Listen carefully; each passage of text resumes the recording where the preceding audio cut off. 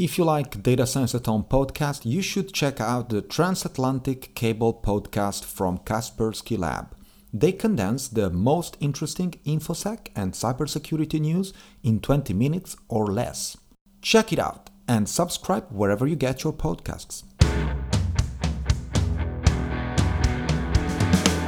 This is Data Science at Home, the podcast that makes machine learning and artificial intelligence easy for everyone. Here's your host, Francesco Gadaletta. Welcome everybody to another episode of Data Science at Home, the podcast that makes machine learning easy for everyone. In this episode, I want to speak about something that is extremely useful when you're dealing with machine learning models. That is uncertainty. Now, it is very difficult to estimate uncertainty because most of the time this metric has to be part of the model by design. And many times this is not the case, except for very few cases in which, for example, with Bayesian statistics, calculating uncertainty comes by design. In most of the practical use cases, data scientists are usually satisfied by machine learning models that simply perform predictions, which means that given some unseen observations X, a model performs a certain prediction, and then we get a certain Y hat, or the so-called the outcome, the predicted outcome. And at the end of the day, what really matters to many people, to the majority in fact, is that the performance of such a model is assessed by comparing the predicted value, so what the model is telling us the answer is, compared with what the ground truth is. Of course, this is possible when the ground truth is available. Of course, there is another measure, which is indeed uncertainty, that is very interesting to measure for several reasons, especially those few cases where the machine learning model is giving support, decision support to, for example, an agent. It can be an artificial agent, think about reinforcement learning, and so this agent eventually takes the prediction of a certain neural network or model and performs a certain action in the environment, in the world, in the artificial world where that agent exists. But of course, this could also be useful for a human agent who simply reads the prediction from that model. And of course, in addition to the raw value, the raw prediction that the model performs, a human would also like to know if the model is really sure about that prediction, if there is a lot of uncertainty around that specific example or not. Of course, when you deal with very large data sets, it is very common to have some aspects of the data set that are learned much faster and much better with respect to some others. This pretty much depends on the geometry of the training data set. There are some data sets that are very difficult to learn, very difficult to find patterns because they're very complex patterns, for example, or very non-linear patterns. And some other parts of the data, usually the linear aspects of the data, are learned much faster and much better with a very small error from the same model. Of course, knowing where the model is not really sure about that prediction is really important, and it might come very useful. Statisticians know the problem of uncertainty very well. For example, Bayesian statisticians, much more specifically than with respect to others, know that the Bayesian framework is a very solid framework to natively reason about uncertainty. Because in fact, in a Bayesian neural network, for example, but of course we can think of Bayesian models in general, we have the weights of the model, so the parameters of the model, that are not really unique values. These are statistical distributions rather than constant values. The same happens for the predictions, right? In a Bayesian framework, the prediction of a certain model is not a constant value, so the y hat that we are usually dealing with, but it's a distribution of y hats. Okay, and this means that within a Bayesian framework, we can basically have the shapes, the densities, we can have standard deviations, we can have means, statistical properties about the parameters of the model, but also about the outcome, the predicted values. I'm a fan of Bayesian statistics, of course, as I've been writing and speaking on different episodes and different posts on ametics.com. But at the end of the day, it is very, quite rare, not very rare, but quite rare to find a Bayesian equivalent in the real world, especially for those cases where the dimensionality of the problem is pretty high. The problem with Bayesian statistics and Bayesian models in general is that we don't have an optimization in the same way that we have for traditional models, but we have the so-called sampling, and that's probably the most time-consuming part of a Bayesian training. There is a theoretical framework that has been proposed by Yarin Gal and others, who leverage model dropout as a tool to evaluate how uncertain a model is with respect to a certain observed sample. This is a very interesting point because, in fact, they leverage a very simple component of the training process of a neural network, but again, this can be generalized to many other models. And this is very interesting because it's very simple to adopt and to, without changing completely the architecture of your model and without consistently changing your machine learning pipeline. Everything is almost native, almost by default. So what is the dropout? Well, model dropout, probably many of you already know what dropout is. Specific to the neural network use case, the model dropout consists in randomly disconnecting some connections in the layers of a neural network. And this is usually a strategy to increase generalization of the model and also to mitigate overfitting.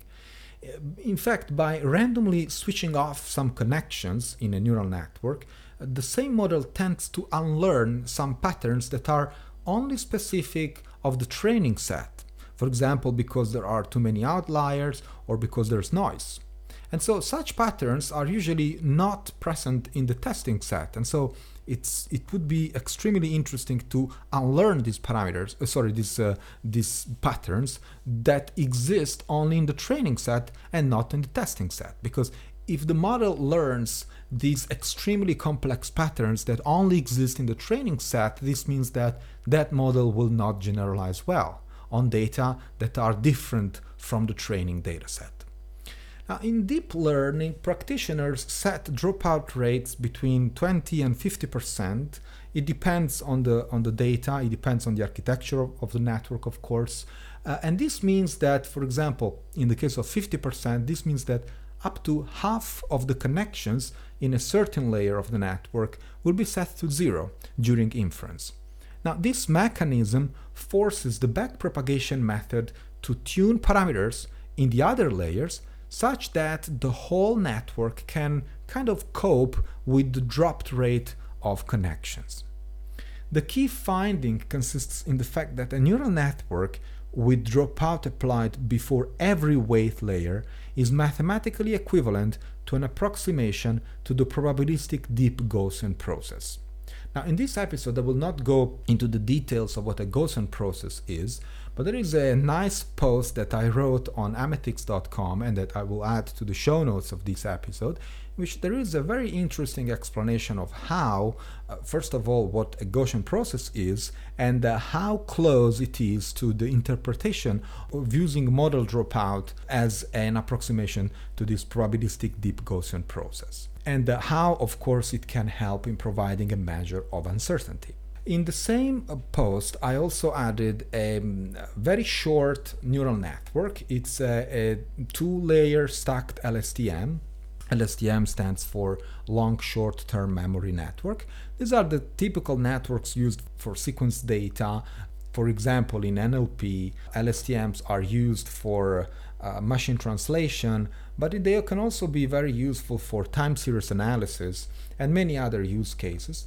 And of course, this method can be generalized to convolution neural networks rather than sequential networks or mixed networks. It really doesn't matter because the dropout layer can be added as indeed to any layer as an additional layer to the existing network.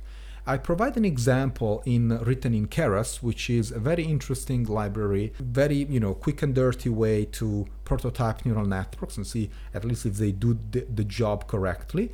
And then eventually you can think about optimizing that architecture once you are familiar with the error loss and all these things, all the metrics that you achieved with that specific architecture. Then you can eventually decide to rewrite that network in TensorFlow framework or in PyTorch or whatever library of your choice. But Keras is a very interesting library to prototype things.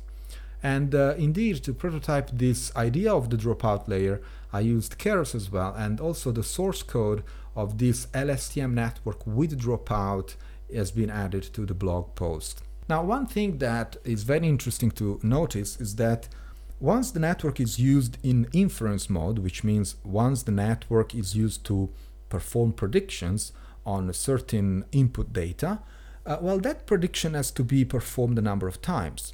Because every time that the network is performing a prediction, a new configuration of the dropout layers will be chosen. And this means that I need to sample to repeat the prediction on the same input data a number of times in order for the network, in this case the Keras framework, to change the configuration of the dropout and see what is the answer of the network in that specific case. Now, of course, once I make a prediction, for example, 100 times, I will have 100 different predictions. And the mean of all these predictions, it will be basically the prediction that I will consider as the final prediction. Now, in addition to the mean of all the predictions available, I will also have, for example, the standard deviation of all these predictions.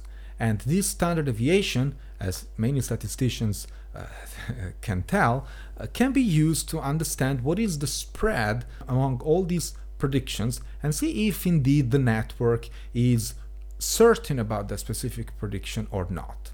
If the spread is too high, this means that by changing slightly the configuration of the dropout, or randomly the configuration of the dropout, the network starts to diverge, which means that the prediction starts to diverge from the mean. In contrast, if the spread is very small, this means that almost all the predictions will be around a very constant point, or kind of constant point, and therefore the standard deviation will be pretty small, which is the equivalent of saying I'm quite certain that the prediction for that specific x is that constant value. Of course, not all methods come without drawbacks. One specific drawback of the dropout approach is that there is a very challenging task to perform, which is empirically estimating the dropout rate, and which pretty much depends on the geometry of the training data. And so it becomes very, very challenging and very difficult to know in advance what would the dropout rate be. A low dropout rate might lead indeed to models that have very little difference in their configurations, giving, of course, very similar results and very low variance. Such a result, of course, might be misinterpreted as, wow, the model shows very high confidence with that particular prediction because indeed we have small variance, hence small uncertainty.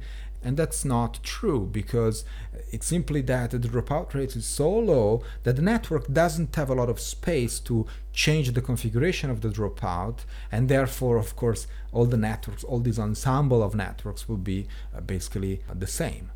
In contrast, a dropout rate that is too high might lead to inaccurate predictions, because there is a low number of available connections or available neurons during backpropagation. So as in many other models, the dropout rate should be chosen appropriately by trial and error, and most of the time this depends on the data. So know your data first and then know what the model is telling about the data via dropout. Thanks for listening. This was Data Science at Home, the podcast that makes machine learning and artificial intelligence easy for everyone. If you like the show, don't forget to write a review on Apple Podcasts, Stitcher, or Podbean. You can also find us on datascienceathome.com, where you can subscribe to our newsletter and get the latest updates. Thanks for listening.